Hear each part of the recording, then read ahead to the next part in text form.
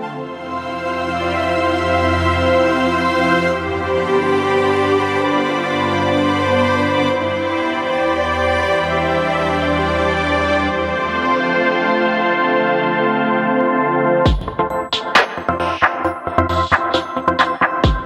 friends, welcome to the Skyline Church podcast. I'm Jonathan Middlebrooks, one of the pastors here at Skyline Church. Skyline is a worshiping community, a disciple-making community, and a generational community. We're committed to seeing revival in our city sparked through the presence of Jesus and the power of the Holy Spirit. These sermons are specific to that purpose and in the context of our unique community. We hope that it might bless you in some way. Enjoy.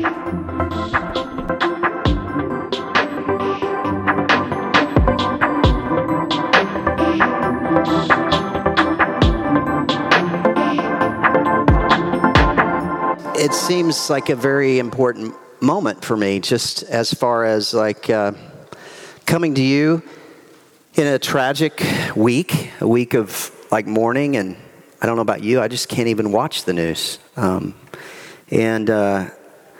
for us to be here, I really believe that you're here for a reason. I think God has brought you here for a very significant. I don't think it's a message for me, but I think it's just being in His presence. So we're going to start today by honoring the Word of God. If you just stand up, we're going to read. We're like your Apple Watch. We tell you when to stand, sit down, stand, sit down. We're going to go to Mark 9. So if you have a Bible, if you want to turn to it, Kelly's going to read it for us. And he said to them, "Assuredly I say to you that there are some standing here who will not taste death till they see the kingdom of God present with power." Now, after 6 days, Jesus took Peter, James, and John and led them up on a high mountain apart by themselves, and he was transfigured before them. His clothes became shining, exceedingly white like snow, such as no launderer on earth can whiten them. And Elijah appeared to them with Moses, and they were talking with Jesus. And then Peter answered and said to Jesus, "Rabbi, it's good for us to be here, and let us make 3 tabernacles, one for you, one for Moses, and one for Elijah," because he didn't know what to say, for they were greatly afraid. And a cloud came and overshadowed them, and a voice came out of the cloud saying, "This is my beloved Son, hear him." Suddenly, when they looked around, they saw no one anymore, but only Jesus with themselves. Now as they came down from the mountain, he commanded them that they should tell no one the things that they had seen till the Son of Man had risen from the dead. So they kept this word to themselves, questioning what the rising of the dead meant. That's the word of the Lord. Please sit down. Please stand up. I'm just kidding. So I think Jonathan had this vision that if he gave me one of the spiritual gifts I didn't have, it would actually make me more like that. So he gave me the spiritual gift of service, but he also asked me to share a little bit about what Kelly and I will be doing soon. And so it seems a bit petty, honestly, for me to talk about us. I mean, I will get into some of it, but what I really want to do, my prayer, is that we'd all walk out with a lot of hope. That we'd all walk out knowing we're loved by Jesus. So if you'll pray with me, Father, whatever you want. I think of Samuel when he picked up the things and they say he carried it for the rest of his life. Lord, those are the things that we want. We want to hear from you. Whatever words I have, may they fall to the floor and not be picked up. So I invite you into this room, Holy Spirit. We know you're here, but we welcome you. You're a gentleman. You don't force yourself on us. But we ask, Lord, that we could be filled with your presence and with the knowledge of who Jesus is, and that we could worship him this morning through the word of God. In Jesus' name I pray. Amen. So the spiritual gift of service, Kelly would testify that I do not have this gift, but the unique thing is she does. So I don't know why she's not giving this message and I am. But those who have this, they have a strong ability to not complain when they serve. And that is who Kelly is. There's no strain, there's no striving. It's just a simple act of love, of serving. If you'll keep your finger in Mark 9, we're actually going to go to Romans 7. I just want to show you that this really is a spiritual gift. And I'm just going to say, starting in verse 4, for as in one body we have many members. This is a scripture we've used and will continually use through this series on spiritual gifts. And the members do not have all the same functions. So we, though many, are one body in Christ and individually members one of another.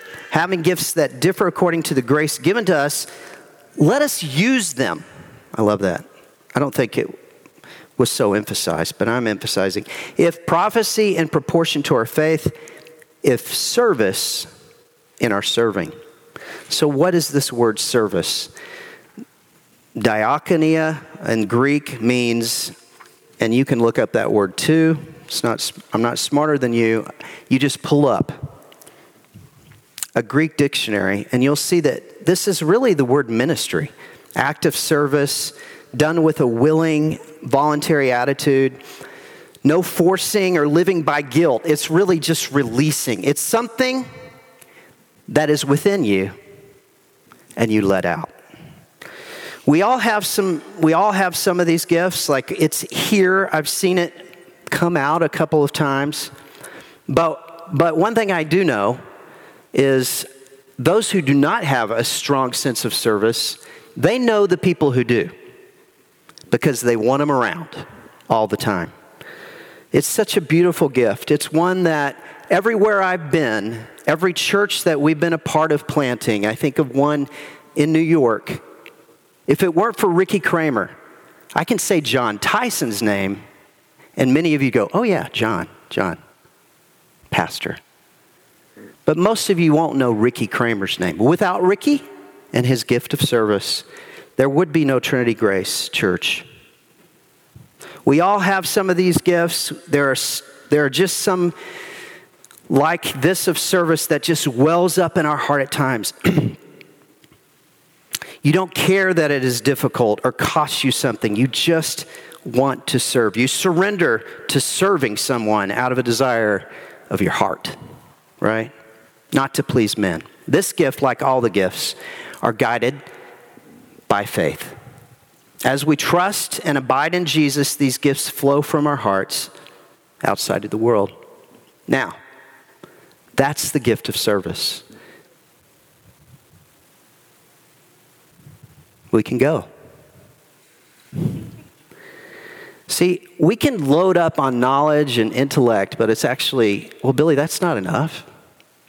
Like we actually want something else. It's actually the living out that makes this real. It's the actual flow that comes from your heart to the world. In Mark 9, I love this passage. One of my greatest passages. If you're in the living room, I'd make you stand up. But there's some people that have just been forging through Mark 9 at 9 o'clock in the morning. And I've loved this. And I had read this passage a month or so ago, and we just looked at it last week. So a lot of these insights are from many of you. Sally Seal, Paul, Silvestri. Some of these have come out of this conversation about Mark 9. But Mark 9, I love it. Peter, James, and John, verse 1 basically says they see the kingdom of God. They're not going to taste death. I'm going to get to that verse back for you. They're not going to see death until they see the kingdom of God present with power. Well, it's funny, verse 1. Verse 2 actually, he's saying, there it goes. Here it is. Peter, James, and John actually see the kingdom of God in power. Through this moment that all theologians call the transfiguration on the mountain. And it's so interesting to me why Mark went to such detail. Of course, he got the details from Peter, so maybe he's just like, okay, what? What happened to Jesus? Well, okay, he was shining. Okay. And Peter's going, gosh, that's just not enough. Then he goes, no, exceedingly white. That's not enough. Like snow. And then he goes into this thing, nobody can bleach the clothes Jesus was wearing. That's hysterical. Like there is no apt description of what happened that moment. The kingdom of God came down from heaven and invaded the earth, that mountain. And the portal was opened. It's beautiful. And if that wasn't enough, here's two dead people. Two great, unbelievable Christian leaders, Elijah and Moses, standing there. And Jesus, it doesn't say what they're saying. When you want to know, I mean, here's Jesus, Moses, Elijah, and they're talking about something. And this is when Billy walks in. And Billy says, well, hey, Jesus, I see you're talking to Elijah and Moses, but can y'all push pause? Because this is a real moment. I want to capture this. What if we could take a selfie? What if we could take a video? Maybe we could take a picture of this.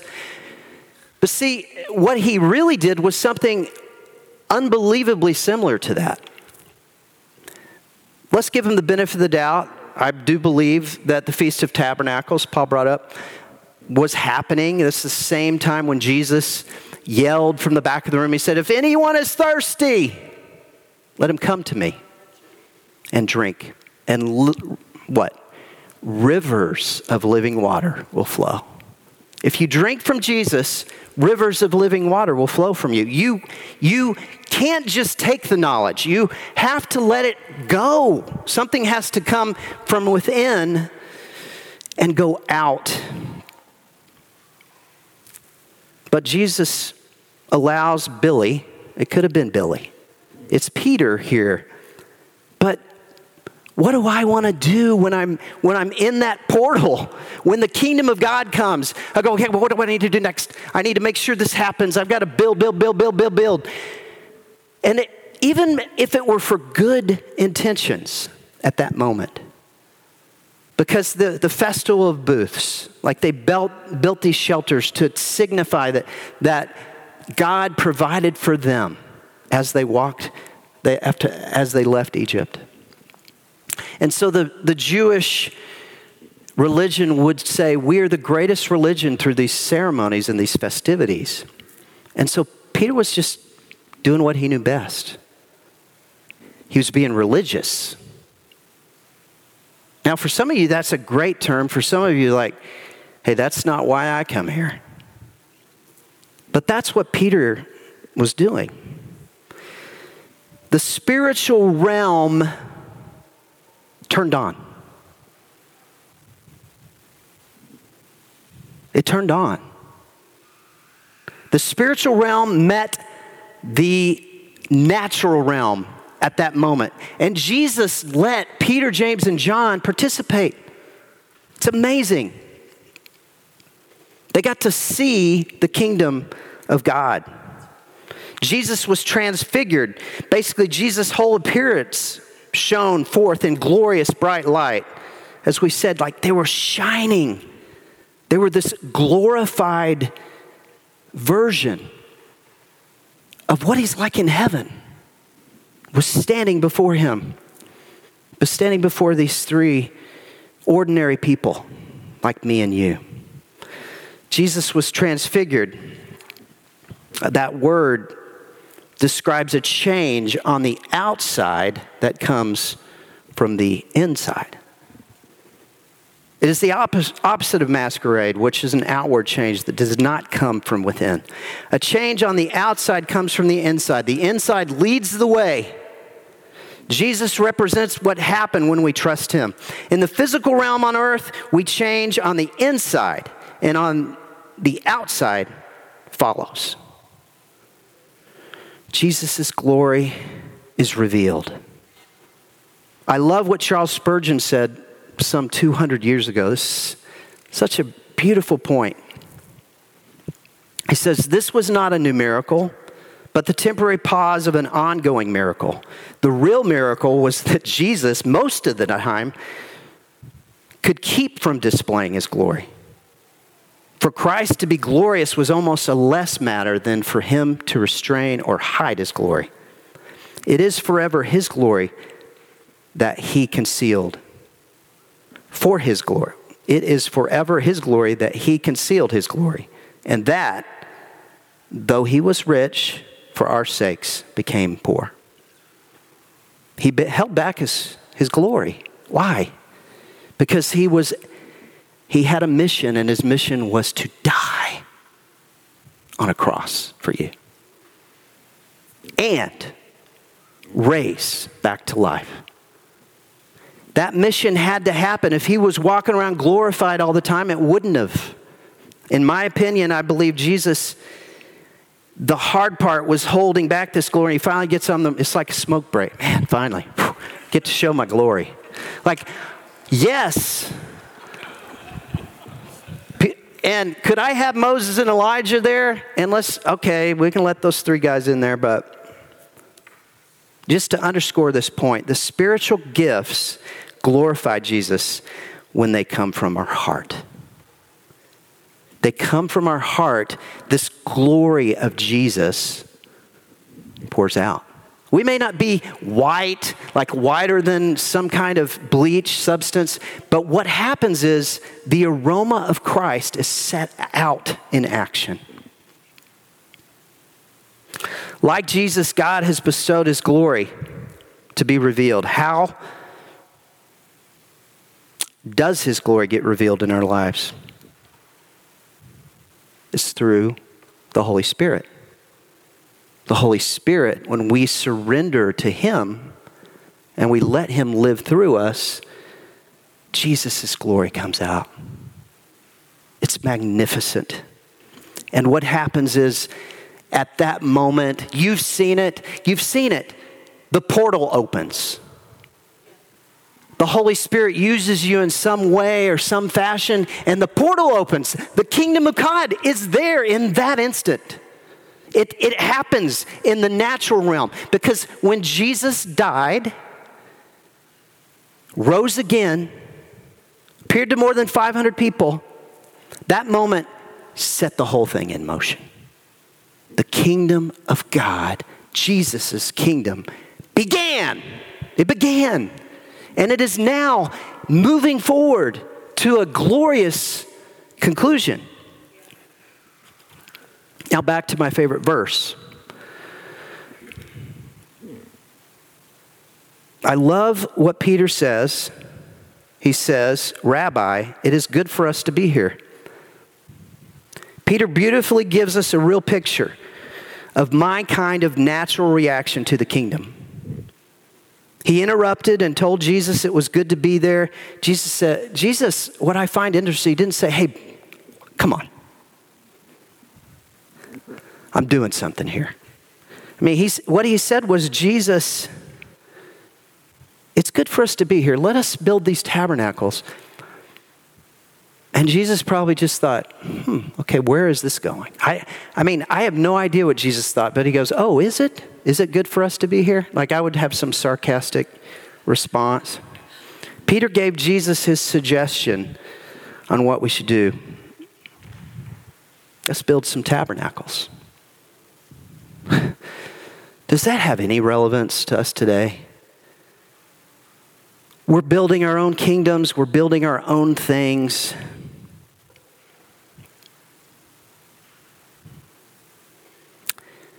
How can I share what it means to be fully present? What does it mean to be fully present?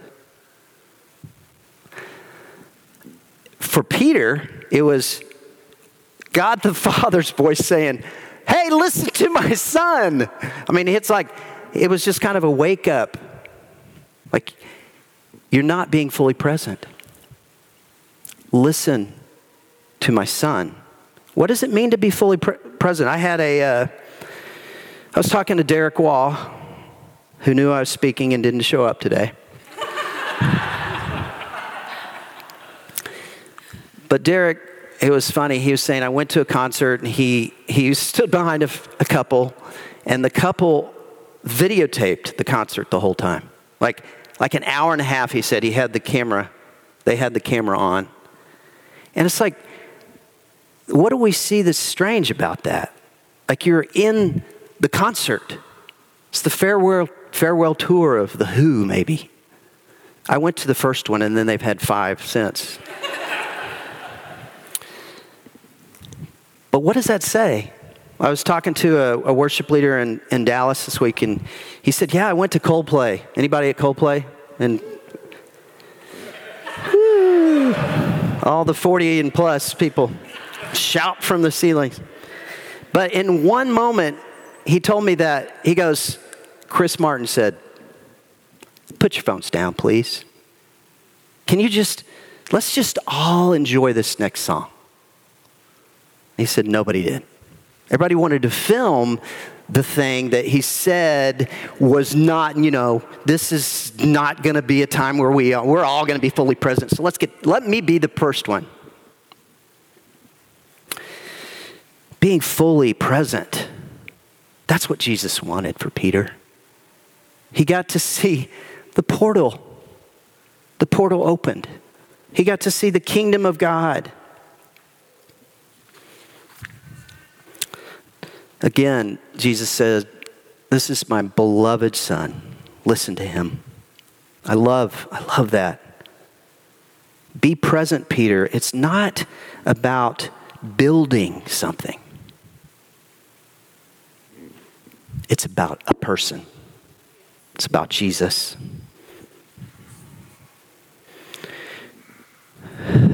Be there, Peter. Remain in his presence and value his glory. For when you are surrendered to Jesus, glory is shown like Moses' face when he came down from the mountain. I've continued to come back to this passage because it draws me to this moment of, yes, Lord, that's where I want to be. I want to be where your kingdom comes on earth as it is in heaven. Where the spiritual realm and the natural realm come together. Why? Because it's your only hope. Jesus brought this reality for you.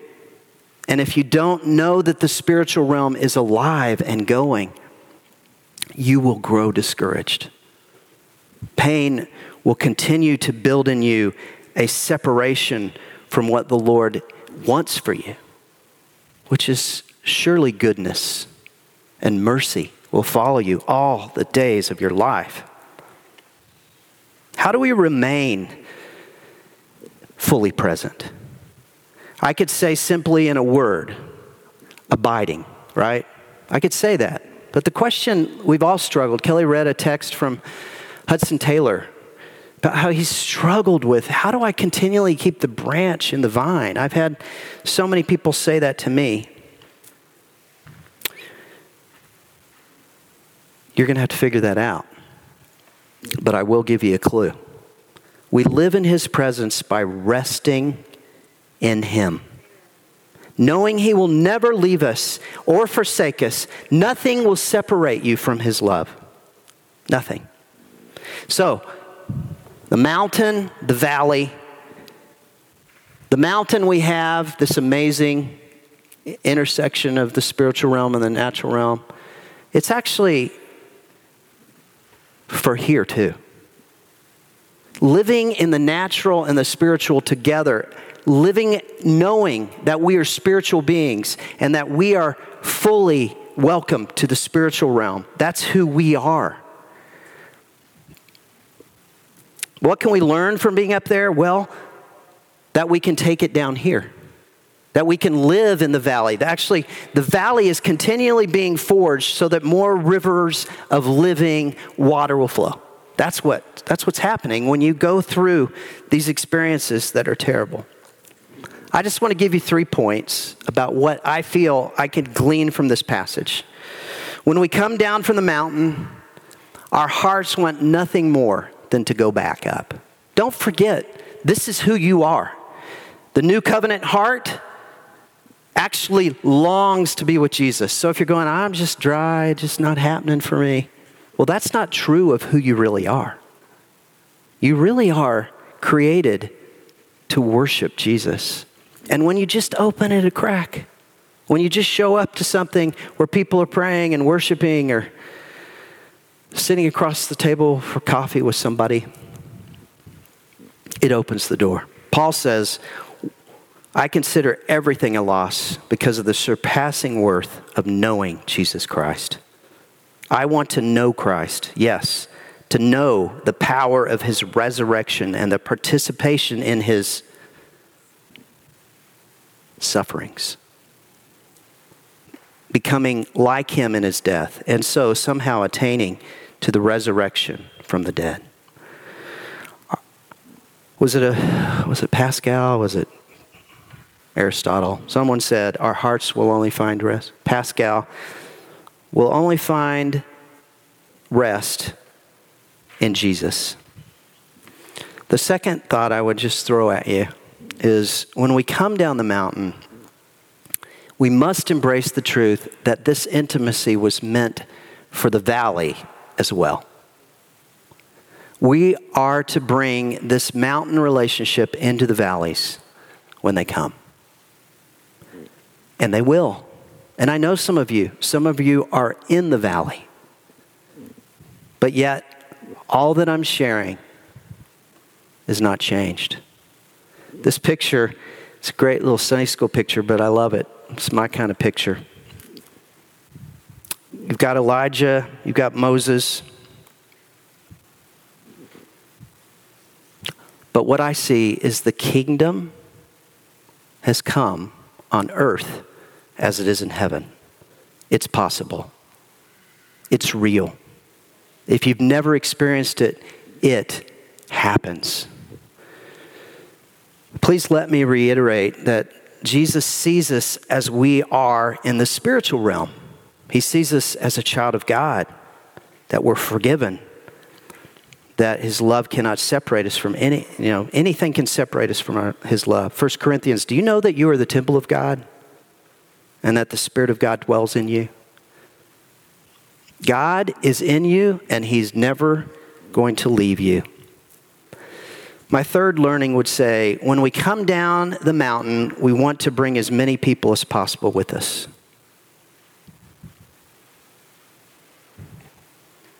We want as many people as possible to have this same relationship with Jesus so they can experience the hope that comes from abiding in Jesus on the mountain or in the valleys. And this is what brings this point or these next realm of thoughts about Kelly and I and where we're going in our future. If you haven't heard, Jonathan shared such kind words regarding Kelly and I. We are blessed to have Jonathan and Annie as our pastor and friend. Kelly and I realized long ago, if we act as a reservoir of God's love, we become stagnant to those around us. We start to smell, those people and we start to smell the stench of the dead water. However, when we abide in Jesus and act as a channel of his love, we see and experience the living water Jesus refers to. If you know Kelly and my story, you know Jesus has led us to be spiritual parents and to call people on the back end of their life to be the same.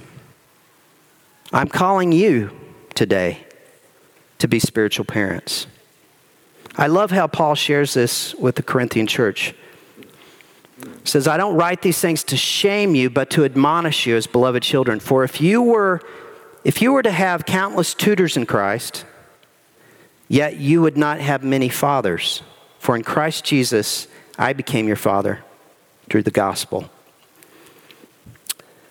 He says, do not write these things. What things? The previous verses were, we were fools for Christ.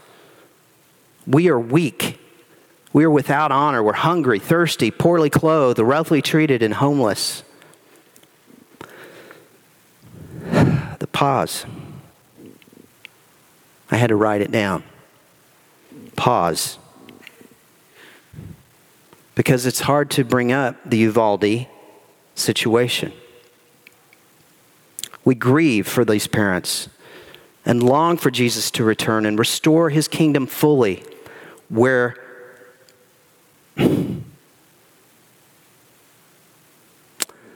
none of this will happen under his reign in his kingdom. It's easy for us to start building a tabernacle and point the finger at whose fault it is, instead of looking at ways to bring Jesus' kingdom, to release the glory of Jesus, which resides within us, to the world. Do I have time to read this quote? You don't think so?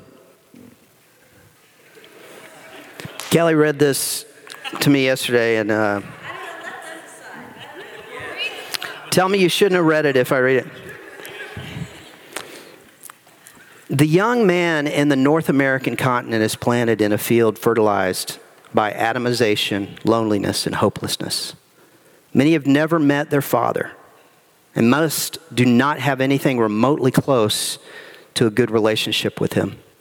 Most have no meaningful connection to the community in which they live, nor even the nation they inhabit. In school, they are social outcasts, driven to niche internet communities for the only semblance of human interaction in their lives. They are marinated in hardcore pornography from before they have even reached pubescence. They know, or at least perceived, that they will never know love. When Kelly read this from a magazine, I was thinking, the chains have been broken. They were broken then when he wrote these things about spiritual parents. We have tons of tutors. We have podcasts everywhere. You hear my sermons or whatever.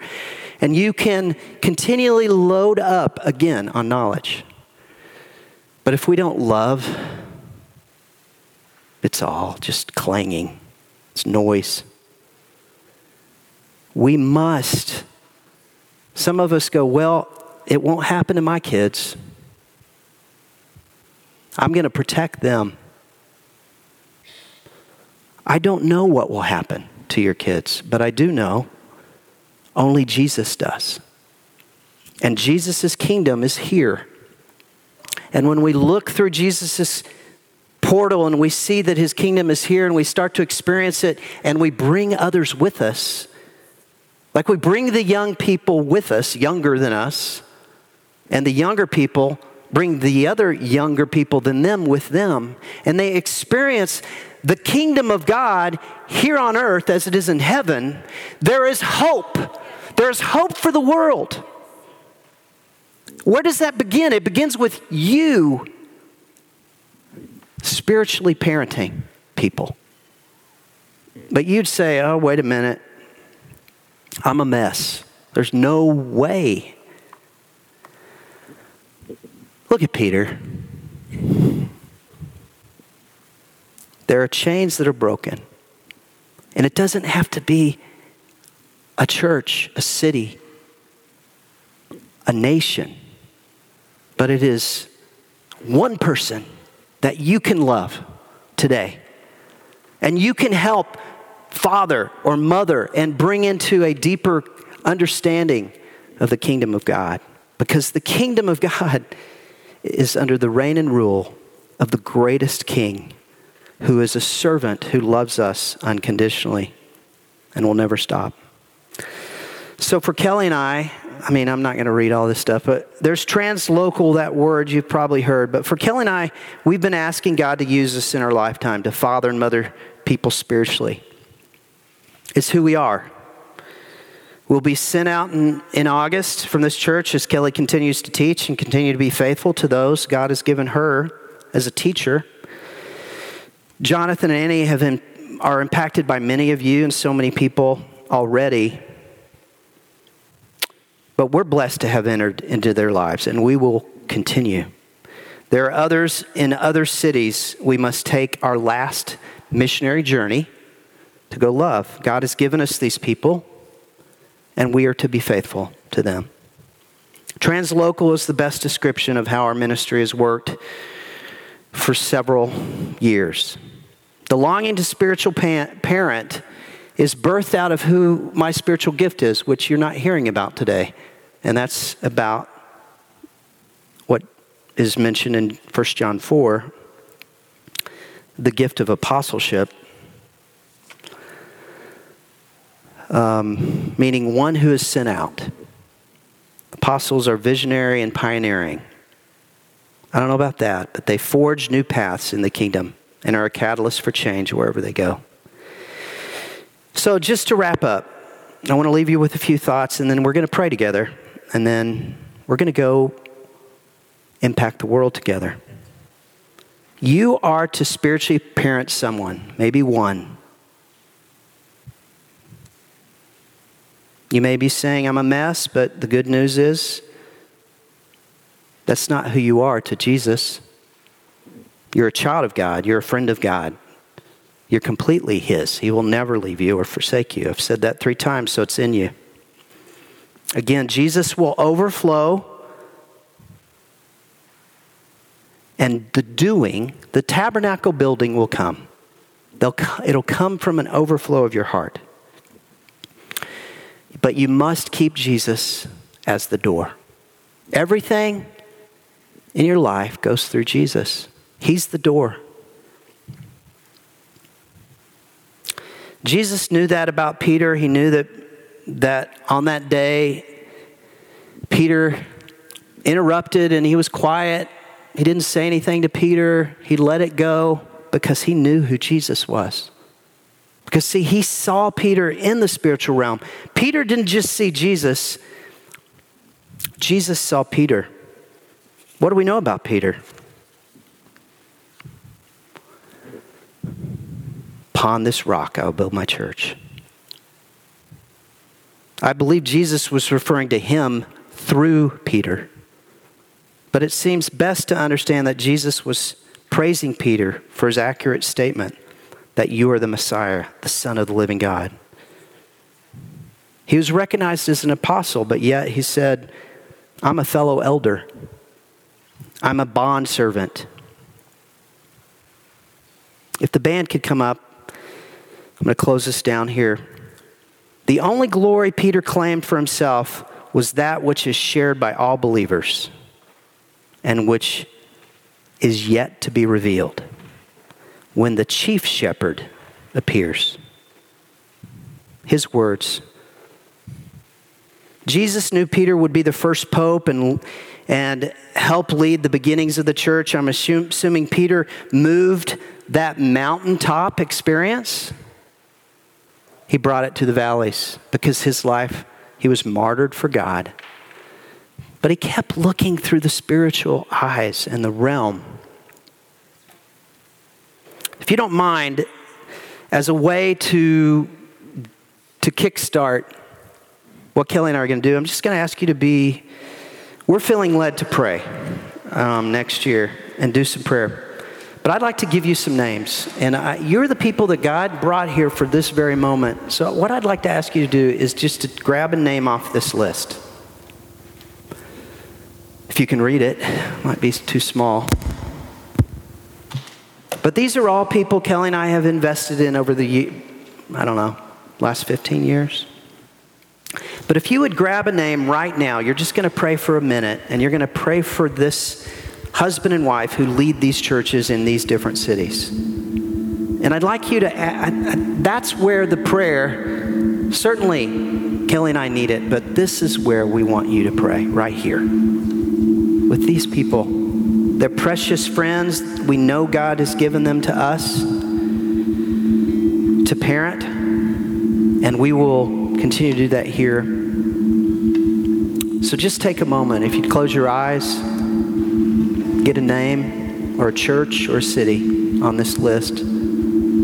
Pray whatever you feel led to pray right now. Lord, would you speak? Show us how to pray for this individual or this couple or this church.